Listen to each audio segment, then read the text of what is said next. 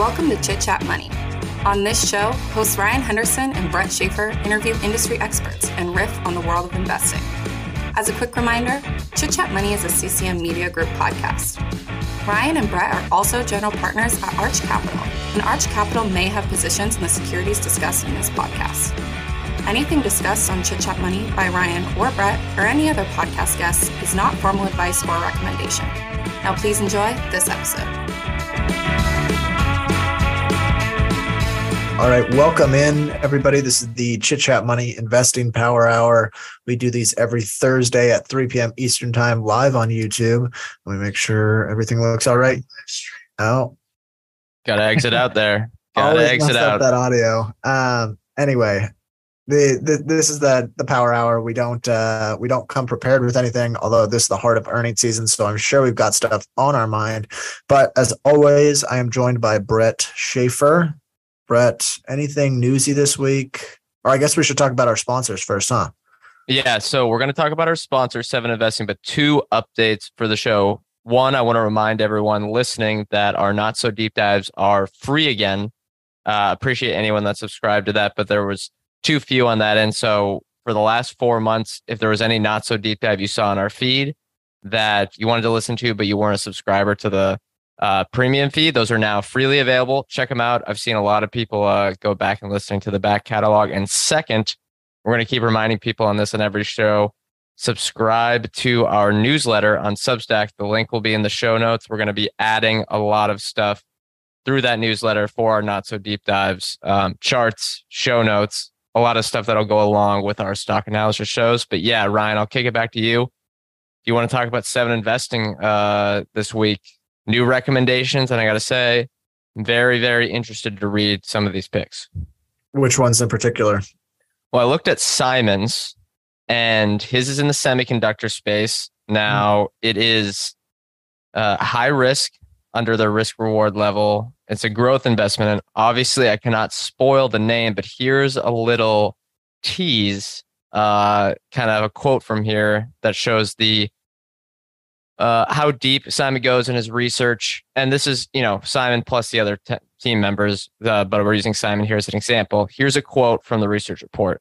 Chips are finding their place into more demanding industrial applications where mechanical actuators have traditionally been used due to extreme pressures, temperatures, or voltages. Companies are interested in electrifying many of these processes, yet silicone-based chips are often less efficient here due to their energy losses, electric current resistance, or reduced thermal conductivity. Now, those are a lot of big words, but I think it shows that they understand, unlike maybe a lot of investors out there, the Seven Investing team understands the technology they're investing behind. And I think that's great for someone that wants to invest in innovative, disruptive, high-tech, cutting-edge investments. Yeah, I agree. And if you want to get access to that report, use our code MONEY at checkout. Get $100 off the annual, $100 off every year, if I'm not mistaken. It's 100?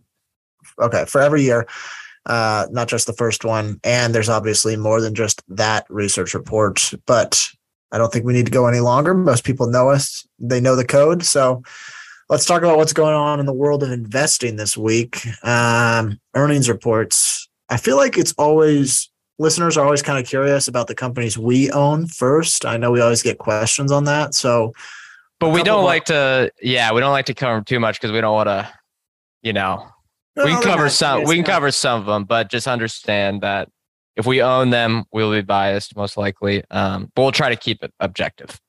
I mean, there's not a whole lot to, I think both the reports that we've seen so far this week, which were Match Group and EA, not a whole lot there, but what you think of both of them?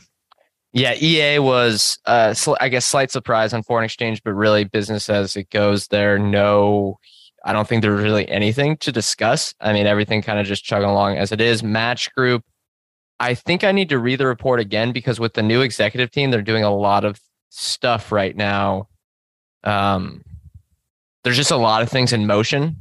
And I think I got to read through the report again just to kind of make sure, okay, here's the key points. But I really liked what what we're seeing at Hinge. I think that can be a $1 billion business. We thought that a year ago, and maybe even 2 years ago, we thought there was a small chance it could be. But I think the path to that is very much closer today because they're proving that international works with that business. And then second, there's just a lot of low-hanging fruit that they pointed out among the Tinder application, where the old team, and they weren't disparaging the old team, but you kind of read through the tea leaves and say that there's a lot of things that they didn't do right, the old team at Tinder. And now these are some easy things, like one, just better marketing strategy and marketing connecting with the product team to make sure that it's all working together. It seems like low-hanging fruit that Tinder can go after. And I got to say, I'm pretty optimistic about the report after the report. However, in the short run, they said they're still seeing some spending headwinds with lower income consumers on a la carte purchases. But yeah, overall fine quarter. I don't think there's anything crazy about it. But it seems like, or I guess, go any of your takes, Ryan. No, I thought it was a good quarter. It really it made me realize how much, I don't want to say incompetence, but maybe complacency there may have been with the old management team. I've only now noticed it because someone else came in and kind of showed what could be done, and that it seemed like they got just as good of returns on top of the funnel with less marketing spend. It makes me feel like they had a whole lot of just kind of wasteful marketing spend going on.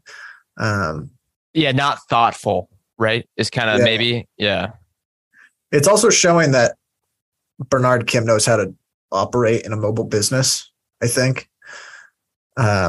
He's been pretty successful with that. I don't know. I mean, Hinge is continuing to show really good strength. It was encouraging to see Azar start to grow again in constant currency. They're not going to have to write that. They're not going to have to write that down to zero, which I was potentially worried about. And I guess they're seeing really bad headwinds on Forex with that app, just because of the specific geographies. But yeah, pretty standard report. Yeah, they're kind of going with the mobile gaming playbook, which I think I like. But we'll see. It's going to be a multi-year path. And I think looking back, and this is kind of, again, we're not trying to be teachers here because we're learning along with everyone. But I think something that helps us out is writing down our thesis beforehand and kind of writing down what we're assuming at the current price. And back when we first purchased shares of Match Group at around $100 a share, I think slightly higher, our assumption was 20% revenue growth, which was aggressive.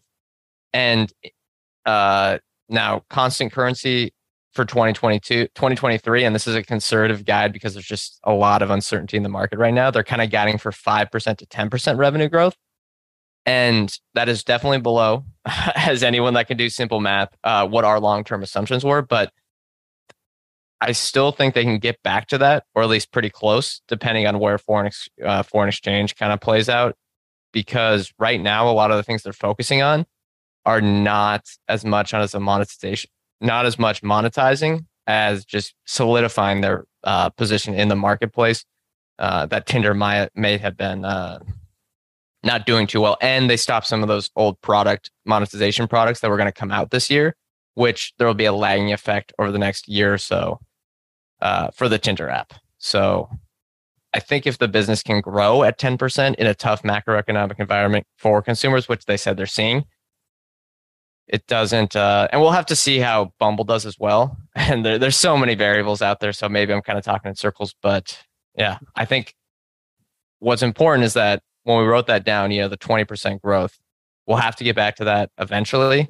But I still think there's a path there. Although I do worry maybe a few years from now, there could be a bit of thesis creep, but we'll see. I think, we might already have a little bit of thesis creep. As for EA's results, pretty damn boring. Which is good. That was good. I feel like the stock hasn't moved in like 2 or 3 years, but that's outperformance in today's market. So not too bad. The FIFA results were pretty strong, although you barely got any inclusion from that in this quarter. I really am excited to see what happens in Q4. Something that kind of shocked me was that unit sales for FIFA 23 were up 10%, but Ultimate Team players are only up 6%. Those typically have more of a 1-to-1 correlation. Yeah. So, we'll see what it shakes out in the next quarter. Yeah. It's just such a my thesis of the perfect storm hopefully plays out, where they've got the World Cup in the winter and comps will hopefully look pretty good, but might not matter. Other earnings reports that you saw this week, anything interesting? Peloton reported. That was interesting to read. That was funny. All right, we got some questions here. We'll hit that one. Yeah, I want to keep on the gaming thing, but on the Peloton note, I'm not following them closely just because there's no way I'm going to invest until they show like a year of turnaround here. And I kind of understand, it shouldn't be too hard to catch up after kind of looking at them in 2021. But I thought it was absolutely hilarious and potentially just such great timing that a fire alarm went off during their earnings call. Which I didn't see that. Yeah, a literal fire alarm went off during their earnings call. I didn't listen to it, but there's multiple people writing some little small funny reports on that. That's hilarious. There's some stuff from the shareholder letter. So that is hilarious. Now on the gaming theme, I know you're probably about to address that question. Sony reported, and I think that is very important to track, even if you don't care about the actual business as an investment. If you're in the video game space as an investor, their unit supply is super important. Now, they only sold 3.3 million PS5s last quarter. And I made this chart that I put on Twitter. If we look back, they've done a cumulative since launch in Q4 2020, which was, I think, November 2020, only 25 million unit sales, which is probably below what their actual demand is. And last quarter is 3.3 million. A year ago in Q3, it was 3.3 million. So they're still not getting that supply bump that we would hope they're going to see. And bringing it back to EA, that could be a headwind for them, all the other publishers that have some console presence in Q4, which would be unfortunate just because kind of the timing with the holiday game cycle if PS5s cannot come to market. However, if they get that supply up, I think it could be a nice boost if, say, PS5 could sell. I mean, last holiday quarter was only 3.9 million units. If that could double or even get to 10 million in a really optimistic scenario, because supply, we've seen indications that supplies are coming online, I think that could be highly beneficial. Let's take the YouTube question. Best video game ever made? Ooh. Well, let's go. Do you want me to get, we're not video gamers, but let's go through the Metacritic all-time rankings. I mean, the best-selling game of all time is Minecraft. Second is GTA 5. I'd say from a neutral standpoint, those two have to be some of them. But my personal what's your personal favorite? Ooh, I got to say Age of Empires 2. Played that a ton as a kid, and it's still very, very popular today. I'm sure that has a high ranking as well. Really, really like that one. I think, though, if we're going to go objectively as the whole market, we're going to have to say GTA 5. Because Minecraft, yes, is that the best-selling game, and is that an awesome game? Yeah, but it's more of a... It's like saying, almost like saying, it's not the same, but it's almost like saying Roblox is the best-selling game. It's not the exact same as an individual one. But the number one of all time is actually a Nintendo 64 game, The Legend of Zelda Ocarina of Time. Metacritic rating, the cumulative rating of the Metascore of 99. Only one ever. Second, Tony Hawk's Pro Skater 2. And third, Grand Theft Auto 4. But I definitely put GTA 5 because it is still going... Still one of the best-selling games, and it was made 10 years ago. Yeah, it's still selling 5 million a year. But what are your thoughts? I know you liked Wii Sports. I know you're a big Nintendo sports guy. I like those games. Those numbers from Legend of Zelda gives me some optimism going into their next launch. I know Legend of Zelda Breath of the Wild 2 for Nintendo is supposed to come out in the spring, right? Yep. The original Breath of the Wild, number 14 all time on the Metacritic. I'm seeing it right here. 97 rating. So pretty good. And it's hitting at sort of a perfect time because their active player base is like as large as it's ever been. So kind of perfect for them. My favorite game, and I really wasn't the biggest gamer as a kid. I enjoyed the sports simulation games a lot. So that's maybe where I get my Electronic Arts anecdotal evidence. What's your favorite FIFA edition ever? I know you haven't played them all, but 14 or 15. Okay. And that was probably that. I mean, it's usually the one when you're like 15 years old, right? Yeah, it was. That's always everyone's favorite. It wasn't like nowadays the game is advanced enough that like it you can tell the difference between a good player and a bad player. Like the difference is much larger. Whereas back then it was the quality of the gameplay wasn't advanced enough that like I could compete with somebody who was much better than me. Nowadays I'm getting like destroyed by 12-year-olds. So it's really no fun to play just because I don't play enough. But that's good for EA that, you know, if you actually commit the time to the game, you can get better at it. We do have another question in the YouTube chat. Sandeep asked, how do you see the sum of the parts for Amazon? That's a really interesting question. I was looking at, you looked at the Amazon report. I haven't looked at it in depth yet, but I did look at Azure's results. And I'm starting to think maybe just grab the cloud basket of GCP, Azure, and AWS and hold them for the next 10 years, and you're going to be just fine, because those look like the most resilient businesses of all time. Yeah, I may agree there. And Microsoft, to be honest, haven't looked at kind of the valuation closely.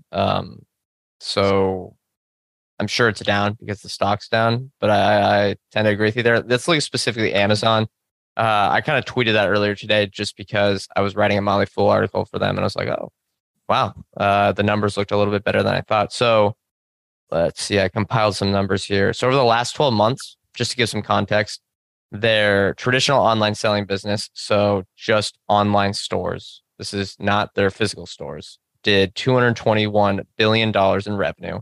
Now, this is going to be the one with extremely low margins, probably kind of closer to the Costco or Walmart model even of, I don't know, maybe 5% margins at scale. So not really too meaningful. But if we look at the three big profit drivers, or what, excluding AWS, I guess we'll leave that to the end. The three big profit drivers, we have third-party seller services, subscription services, and advertising services. Last quarter, third-party seller services grew 23% year over year, and that's just third-party sales, you know, the revenue they get off of third-party sales on their platform. That grew 23%, and over the last 12 months, that business has done $112 billion in revenue.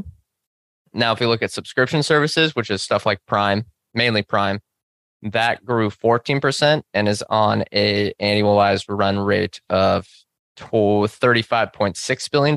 And then if you look at advertising, was very impressed to see that grow 30% year over year and hit $36 billion over the last 12 months. So I think you combine those together, it's really tough because their consolidated profit margins are fairly close to zero. But I think those businesses combined, you look at the high margins you can get on advertising. You look at kind of the scale economies, they should be able to get on this fixed cost basis on their, you know, logistics, infrastructure, whatever, on the third-party sellers as that continues to grow.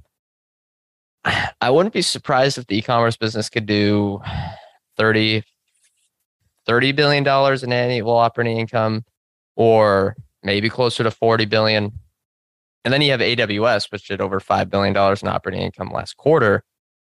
I think people are disappointed because it grew a little bit slower. It grew 28%. The cloud segment grew 28%, which is slower on a percentage basis than GCP or Azure, but they're the largest one already. So I think on a dollar basis, it's probably not that bad. So at a market cap of $900 billion, I don't think any of that's too crazy. And I think you can get a sum of the parts, which is dangerous. You don't want to just do sum of the parts, but I think you don't have to get crazy to say, okay, this business can be doing $50 billion in operating income soon if they're able to rationalize some of their spending, which people don't focus on. But Amazon is they don't advertise it that much, but they basically have like kind of a Meta Reality Labs style stuff going on. They just don't talk about it and rename their company too. They just they didn't build their entire company personality about it. They didn't rename their company Alexa. Yeah. Okay. So looking at Intelligent Cloud on Microsoft, which that's how they report the segment. It says our Intelligent Cloud consists of our public, private, and hybrid server products and cloud services that can power modern businesses and developers.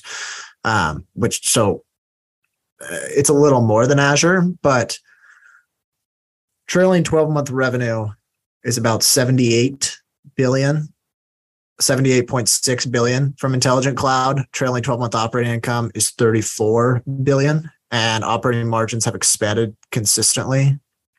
And it's just literally been, all right. So I said 78 billion trailing 12 month. In Q4 of 2017, the number was at 27 billion. It's just been rapid growth.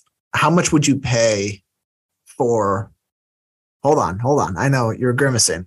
How much would you pay for this business, Azure or Intelligent Cloud, at $80 billion revenue run rate with 45% operating margins and growing, I think it was 26% constant currency? This episode is brought to you by Shopify. Forget the frustration of picking commerce platforms when you switch your business to Shopify, the global commerce platform that supercharges your selling wherever you sell. With Shopify, you'll harness the same intuitive features, trusted apps, and powerful analytics used by the world's leading brands. Sign up today for your $1 per month trial period at shopify.com/tech, all lowercase. That's shopify.com/tech. When you need mealtime inspiration, it's worth shopping Kroger, where you'll find over 30,000 mouth-watering choices that excite your inner foodie. And no matter what tasty choice you make, you'll enjoy our everyday low prices, plus extra ways to save, like digital coupons worth over $600 each week. You can also save up to $1 off per gallon at the pump with fuel points. More savings and more inspiring flavors make shopping Kroger worth it every time. Kroger, fresh for everyone. Fuel restrictions apply. Yeah. And you said run rate, but that's trailing 12 month, right? Yeah. But the 80, I think it crossed 20 billion in the most recent quarter. So it's still about 80 billion. Okay. I saw someone throw out $100 billion, but that could be a different way of doing the business. So what was it? $34 billion in operating income. Would you pay 25 times? I think a solid, for sure. Given the growth rate, I think a solid, like 34 billion. I feel like that's worth about $1 trillion. If that's the case, their enterprise value is 1.6 today. And so if you're saying Azure or their Intelligent Cloud is worth $1 trillion, and you think AWS is potentially worth more than Amazon's, well, yeah. That says more about depending on if they hemorrhage money in the rest of their businesses, Amazon is worth it's pretty valuable right now, I guess. Yeah, and AWS, if it's worth similar amount now, I think that feels like a fair value for Microsoft's Intelligent Cloud business, but I don't know if I'd buy it at a $1 trillion market cap, if you know what I mean, because you want that discount. I mean, that is still a premium multiple, but then if you look at Microsoft, you get $600 billion for the rest of the business. Office, Xbox, LinkedIn. Just bigger. It's bigger. It's doing more in terms of operating cash flow over the last 12 months than the Intelligent Cloud side. Yeah.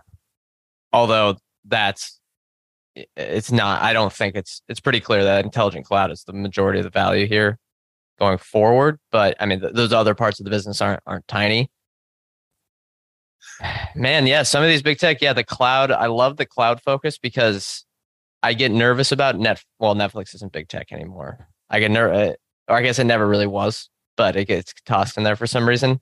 I always get nervous about Netflix just because of the competition and, the classic bear cases I get worried about. I get worried about Meta because they don't have, I think their moats are more flimsy and the investments seem a bit crazy. And then I worry about Apple irrationally, apparently, I'm the one person that doesn't get this business just because I think the consumer brand moat is just a bit tougher for me to get around a lot of the times, even though they have the strongest consumer brand in the world, probably ever. There might be a few you could argue has better, but clearly top 5.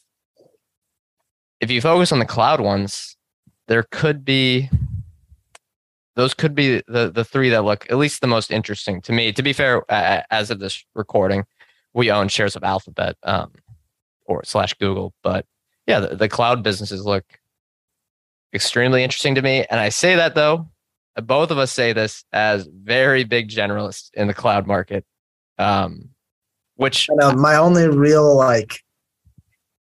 understanding of cloud comes from that one Acquired episode where they talked about AWS.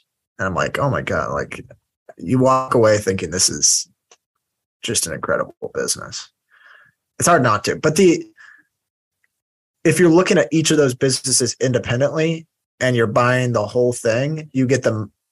If you're buying Amazon, you're getting the most exposure to cloud, as opposed to if you buy Google at the whole enterprise value, you're not getting that much of GCP. You're really more paying for search, and Microsoft, you're still paying a lot for the personal computing and the productivity and business processes and stuff like that. So, yeah, I don't know. I guess some of the parts for Amazon is just AWS equals enterprise value. Yes, and it's not surprising to see the huge discount and the potential for Amazon if you kind of go through any sort of scenarios, and that's just right now. It's not surprising that the investors they want companies, or they're paying more of a premium for companies that have consistent earnings. Google / Alphabet and Microsoft both consistently generate cash, and I think investors just want that at the moment. Amazon is just less, right? It's just they don't have that, and you can see why they have the discount because of that. Yeah, the other thing I find funny is the full circle that we've come from 2020, when all of these businesses, you looked at them basically as each of them are the most wonderful businesses that have come, that have been around. So every time I think we kind of did this exercise a couple of times, but we looked at the top of the index at each decade and what companies comprise the majority of the top of the index. And we said, well, this decade it's Apple, Google, Amazon, Microsoft. And 3 decades ago or whatever, it was GE and, other companies. ExxonMobil. We said, is it likely that these are going to be there in the next 10 years? And my thought was yes, because they're higher quality than all these other ones. And now everyone seems to be having their doubts. Yeah. And it's hard. I hope no one heard that. I got an email notification. I don't think anyone heard that, but apologies if that happened. Okay. That was just in my headphones. But it's hard to see any sort of businesses out there with a TAM that are as large as these companies can go after, because they're the ones that captured cloud, which is kind of crazy right. So we'll see, but your TAM is big tech's opportunity. well, there's only certain markets that have the size where anyone could rationalize $1 trillion plus market cap at this point. And there are only a few that big tech doesn't dominate. Maybe payments rails, maybe someone like that. Visa or MasterCard, probably Visa just because they're a bit bigger, could become that, but they're still not. That's a pretty tough hill to climb for a company that does essentially one thing. And what other TAMs are there, or addressable markets? There's healthcare, but that's super messy. There's housing, but there's energy, but that's politically just a stink bomb. You don't want to touch it. You don't want to get near it. And what was the other one I was going to say? There's real estate, but that has always been highly fragmented. it's hard to see any sort of like maybe new industries will be invented, and especially over the next 30 years, there will. But over the next 10, it's hard to envision. What ones? But I read Zillow's report. They're going after it all. They're going to become they're going to become a super app. That's a big red flag. Maybe just because I used to be so interested in Square/Block. What do you think about this $8 for verification on Twitter? Ooh, that you could know immediately that was going to be such a hot button issue the minute it started. It's like, what was the other thing that became a hot button issue that was just a nothing? Oh, it's like that Johnny Depp trial, like stuff that doesn't really matter, that you could see that the news organizations are like, this has extreme clickbait potential. But either way, I think it's fine if they offer stuff that it's not just the verification, and the verification isn't necessarily for a status symbol like it was in the past, which again, there was a big benefit to that for Twitter itself to get that, people trying to attain that, and more of verifying that it's a real human with this single account or the business account. Isn't that kind of sad though, that maybe Twitter put all these bots onto the platform on purpose so that verification mattered more? Yeah. Well, they weren't charging for it. So now it's like, let the bots come and say, all right, you can pay $8 to not be looked at as a bot. Yeah. We'll see. You'll still have to go through the verification process though, won't you? I think so. And I don't really, it seems like it shouldn't be that bad because you can just verify with like your ID or something like that. But maybe it's a lot more difficult than I'm thinking. However, I think last time I talked about being optimistic about Elon's potential owning this business, and the way he's going off the cuff here, just firing half of his, which is apparently going to happen today, fire half of his employees and kind of just going right as we've seen, just kind of tweeting the way through the product roadmap. I may be a little bit less optimistic today that he has a coherent strategy. But I'm still pushing for him because that's, again, the place that we spend the most time online, and I would love to see it improved. The bummer is we don't get to see it in the quarterly results. No, but if they spin it out in 5 years at double the price, then we'll go. It'll be good. Here's something that's a little frustrating for me, and I think I saw this correctly, but ARK has like a venture fund, which is sort of a mix of public and private companies, and they have Twitter private in their venture fund, which they can just shill out to and like retail investors. So this bag that they are left holding, they're just dumping on individual investors. Yeah. Right? Because I mean, everyone knows that if Twitter were public today, it would not have been worth $50 to $4.20 a share. There's like no way. Everyone, that I think that's kind of universally accepted. But ARK Invest can now basically unload its stake that it helped Elon finance on public investors. That's kind of, I mean, people don't have to invest in that fund, but it feels scummy. Yeah. And going back to ARK, we don't want to bag on them 100%, although they kind of do deserve it. One of their highest holdings, Roku, just reported. Largest holding, I think it's third largest holding, although maybe not after today. Stocks down. There seem to be these. Roku's turning almost into a battleground stock, and it's very interesting to watch because I don't know who is right yet. Their accounts keep growing, usage keeps growing, and here's a good tweet from Deep Sail Capital. It's not the entire bull case, but this is kind of the sentiment of maybe the bullish side. Here's the tweet. That might have been the Roku bottom, kitchen sink and all, as scatter is going to improve and MAU's growth still strong. Don't know. I think you might have meant to mean ads. add on Q4 launches of Disney Plus advertisements and Netflix advertisement tiers should be a good underlying sector story. And you kind of see that. You're like, okay, they have growing accounts around the world. CTV advertising is growing and lagging usage. So there should be a nice 3 to 5 year tailwind still in play for CTV advertising. However, the bear side would be, well, they don't get any YouTube advertising, which is the biggest player. They're not going to get any Netflix advertising yet, or there's no indication they will. And they might not get Disney Plus advertising. And those are the 3 biggest players. I think maybe Hulu and Disney Plus.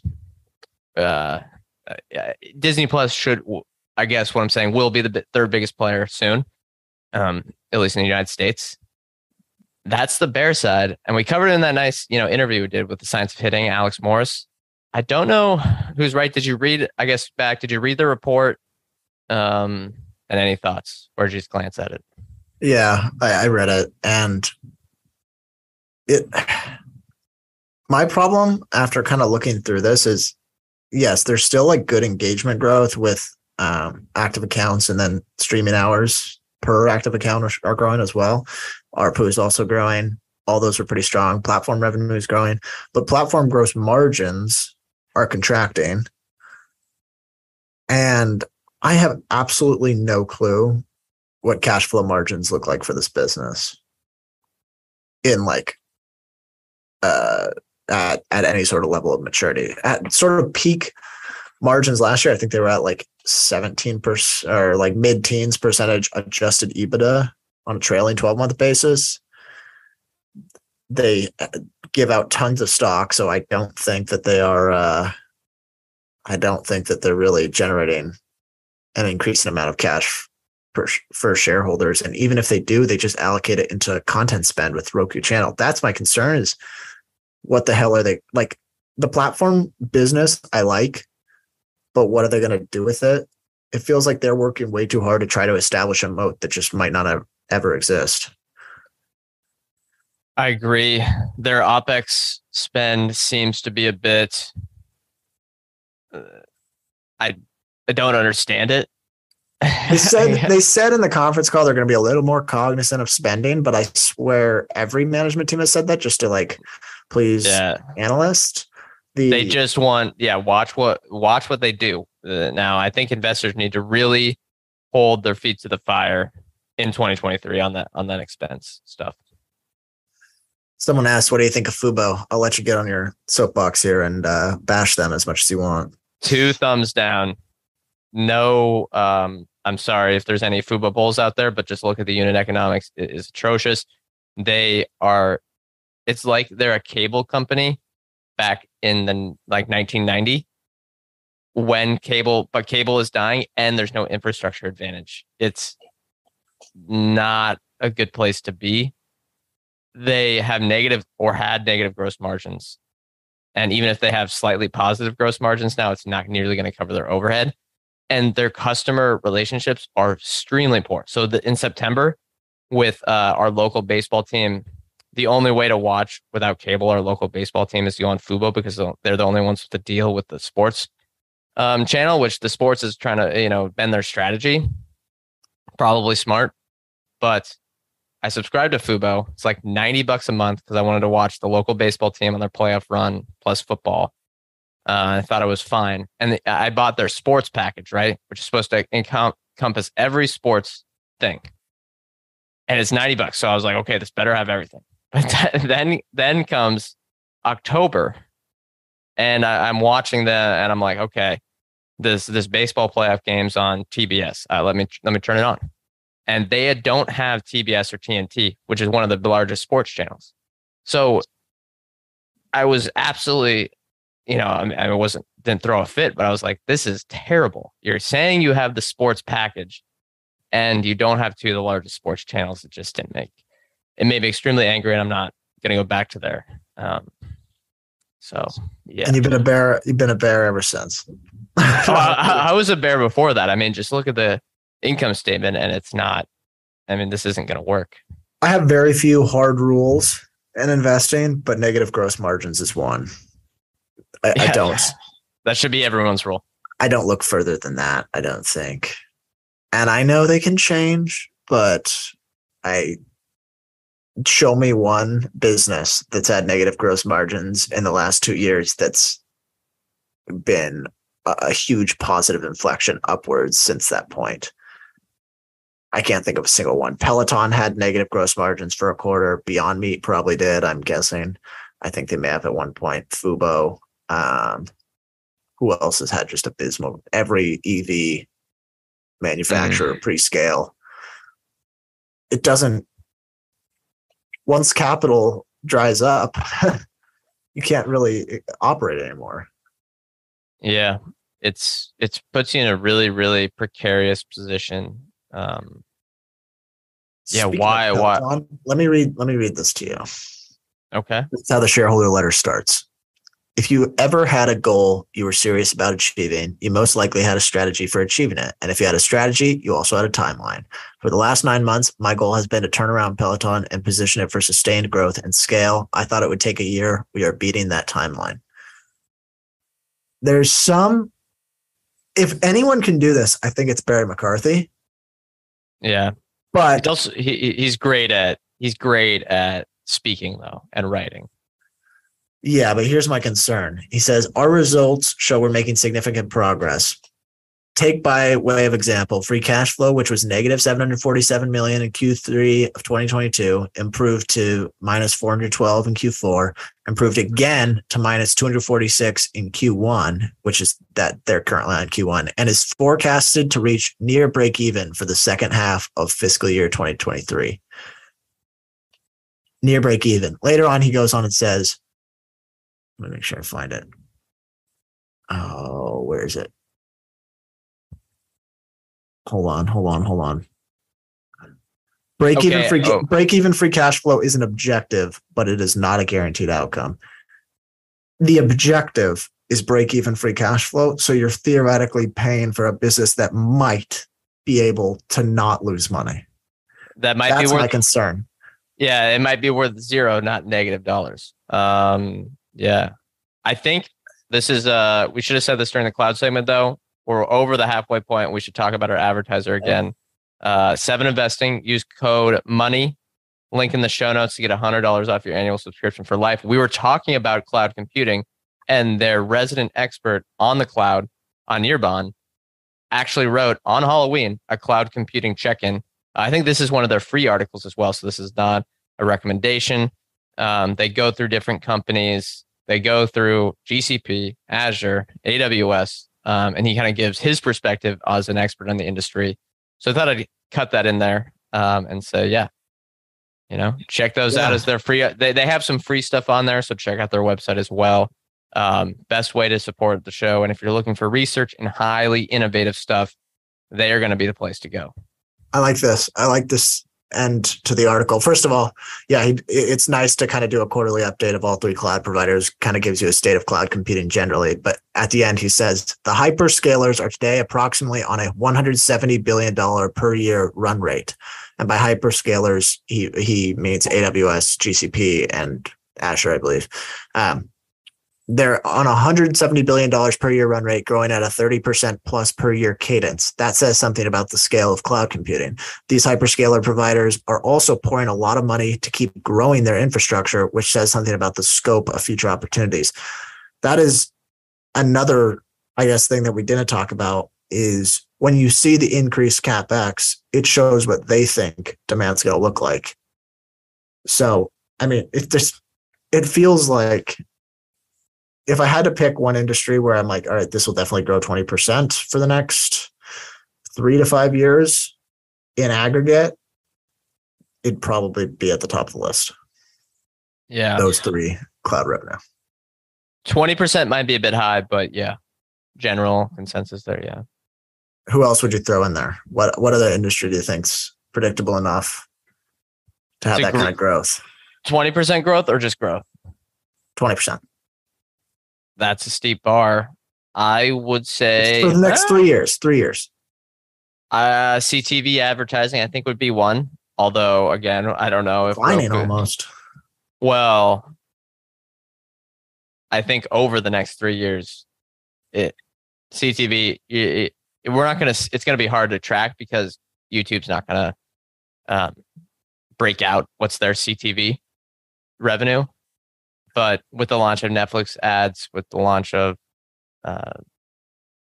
the Disney Plus ads, with the continued growth of those free, all the way free tiers, I think it's not a lock, but I'd be pretty confident in that overall industry growing 20%, at least in the United States.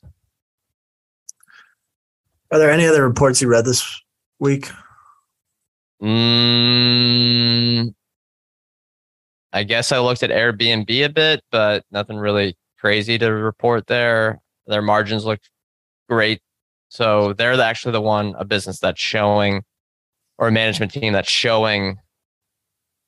And I know there's someone listening right now that's saying, SBC. I get it. You're the S.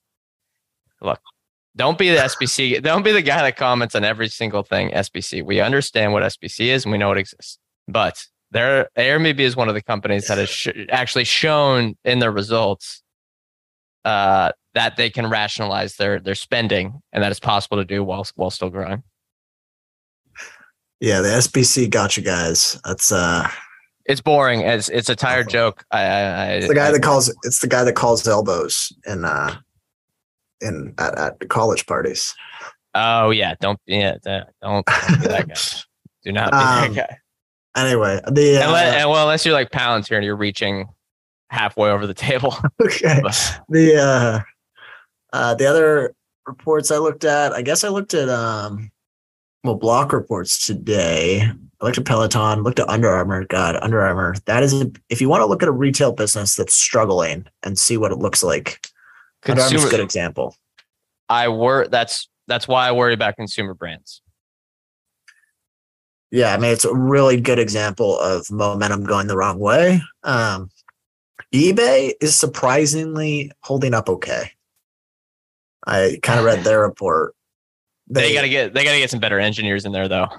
They got it. I mean, they're trying like a new strategy of a bunch of like targeted niches, like a bunch of targeted niche marketplaces. So instead of sort of a one size fits all, which Amazon's eating their lunch on, they're really going more for like jewelry, auto parts,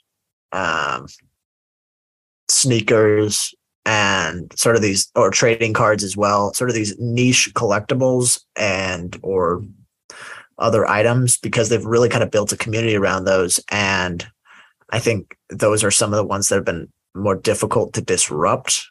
I'm yet to see a big jewelry e-com provider that's one. So I don't know. I think their ability to live, like continue operating is better than most people expect. And they're buying back like 10% of their shares every year. So yeah, if they just have durability, I mean, that's a recipe for success. What irks me though is just the low quality of their customer experience.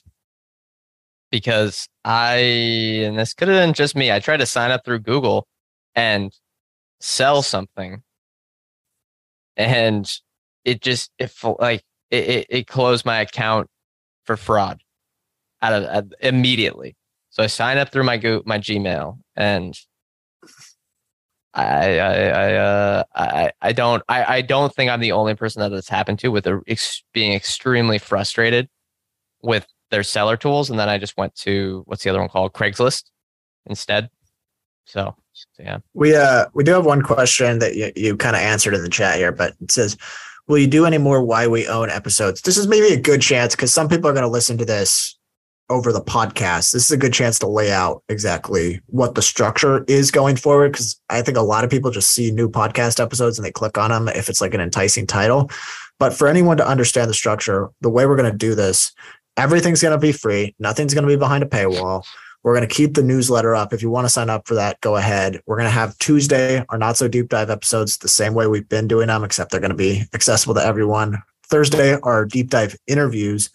And then we record these power hours on Thursdays as well, but they don't come out until Sundays on the podcast feed. So those are the 3 each week. And then we'll do once a month basically a portfolio update where we try to keep listeners up to date on something that's happened in the fund, whether it's like why we bought something, why we own something, maybe why we sold something, or maybe just how we structure the fund, that kind of thing. So hopefully that provides all the color people might need.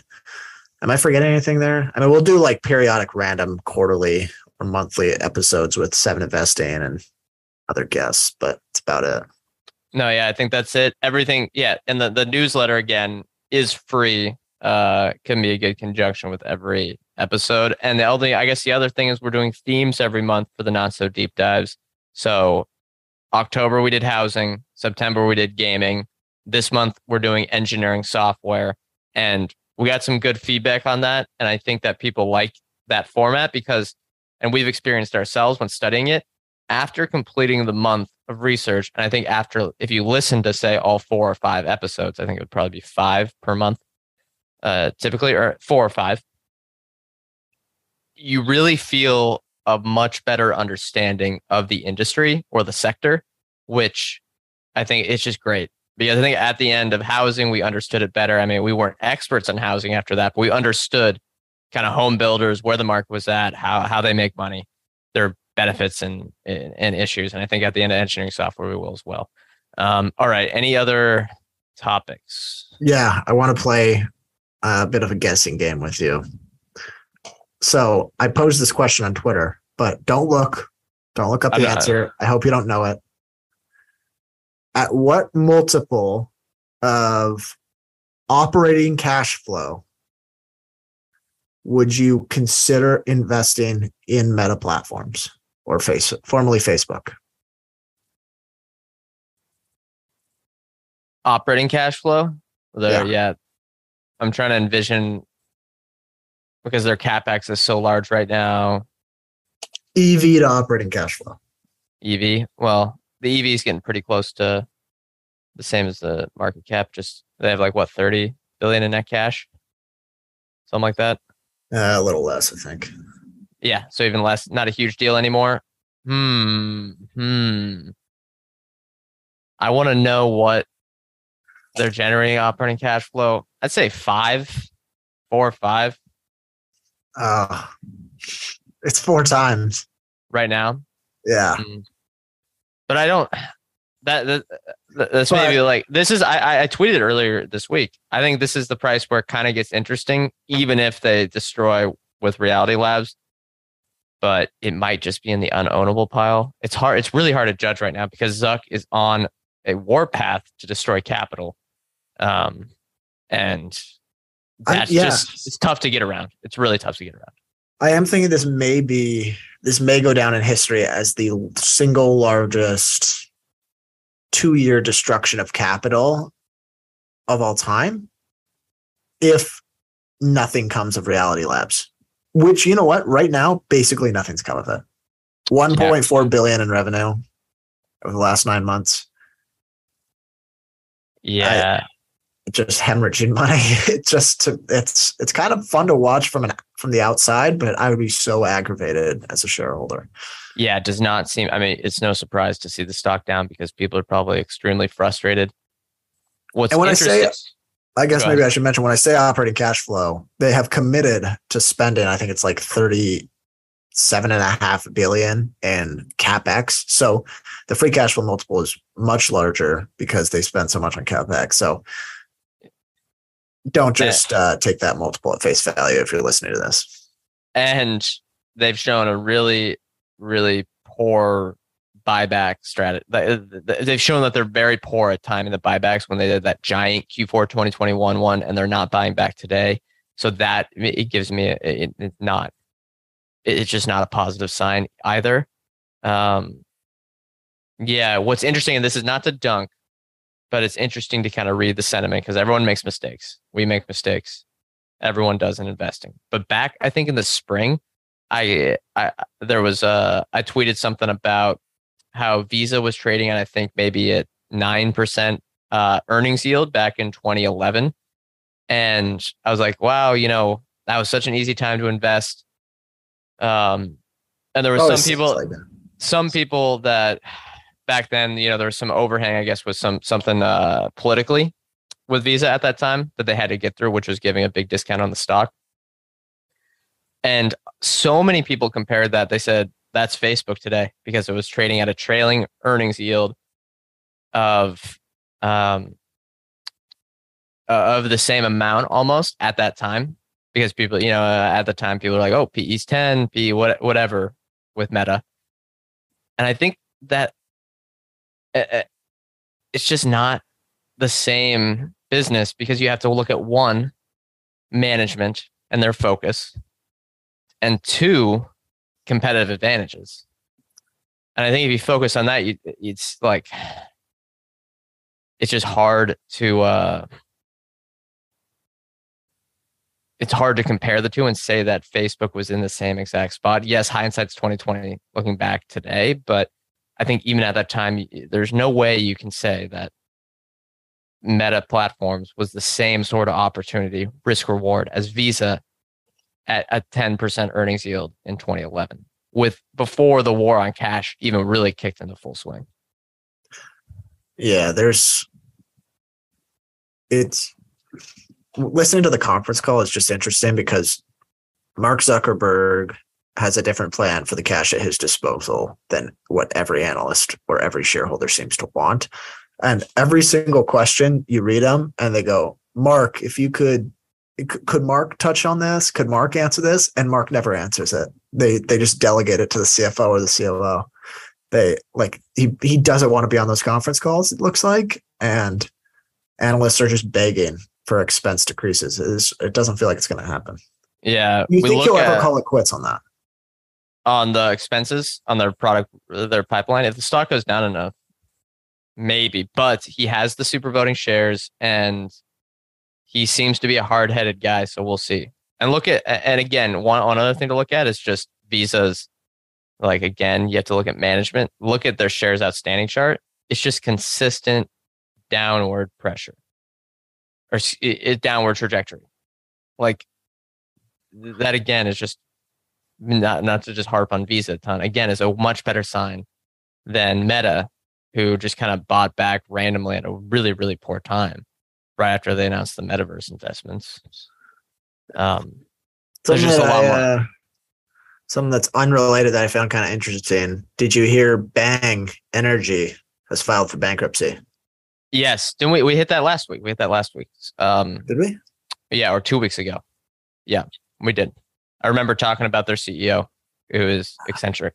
But we have a good question here we want to get before the end, which I think could be fascinating, and I think shows the dichotomy between maybe people that are optimistic about Meta Platforms right now and pessimistic. So here's the question. Thank you. It's a good one. Steve Jobs in the early days of Apple, bumpy stock, but company was building for the future, similar to Zuckerberg today. I'm hearing a lot of people make that comparison. Maybe.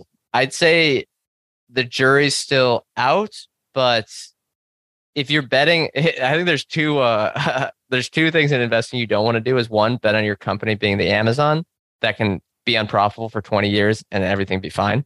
And two, I guess Amazon is a little showing profits. We don't need to get into details there. But two, the betting on the manager being Steve Jobs, because Steve Jobs was one, his ability to tell stories, his maniacal stuff. He's not, that sort of way of managing is not it's not replicable. They don't teach that in MBA classes. And he was maybe not even pretty crazy. Right? It's just not. I wouldn't. That's not an investing thesis. I don't think. Yeah, if my thesis rested on a product being as successful as the next iPhone, aka the most successful product of all time, I'd feel like that's a pretty shaky thesis. Or not even. Well, maybe they want it to be the next platform. And you know what? I guess you're right. They want it to be the next platform. Yeah. It feels like this is not only is this a destruction of capital, but it almost feels like he's doing it out of spite because Apple pressed their advantages on him. Yeah. Yeah. Which maybe I'm wrong, but I don't think Steve Jobs invented the iPhone out of spite. No, I don't think so either. And he went about it from a consumer point of view. Everything that the consumer is saying is we don't want this. It looks like. I mean, maybe all the metrics. all the philosophy that Jobs had is not getting applied in Meta here. I mean, what is one of the things that that his principles? I'm no Steve Jobs expert. I know there's plenty of them out there. Is for a consumer product to be widely loved or widely used, it has to be easily the concept of the product has to be easily understood. And no one understands the metaverse. And no one, even in the industry, understands the metaverse because apparently they haven't been playing interactive video games. It's still crazy to me that the Sims, probably EA's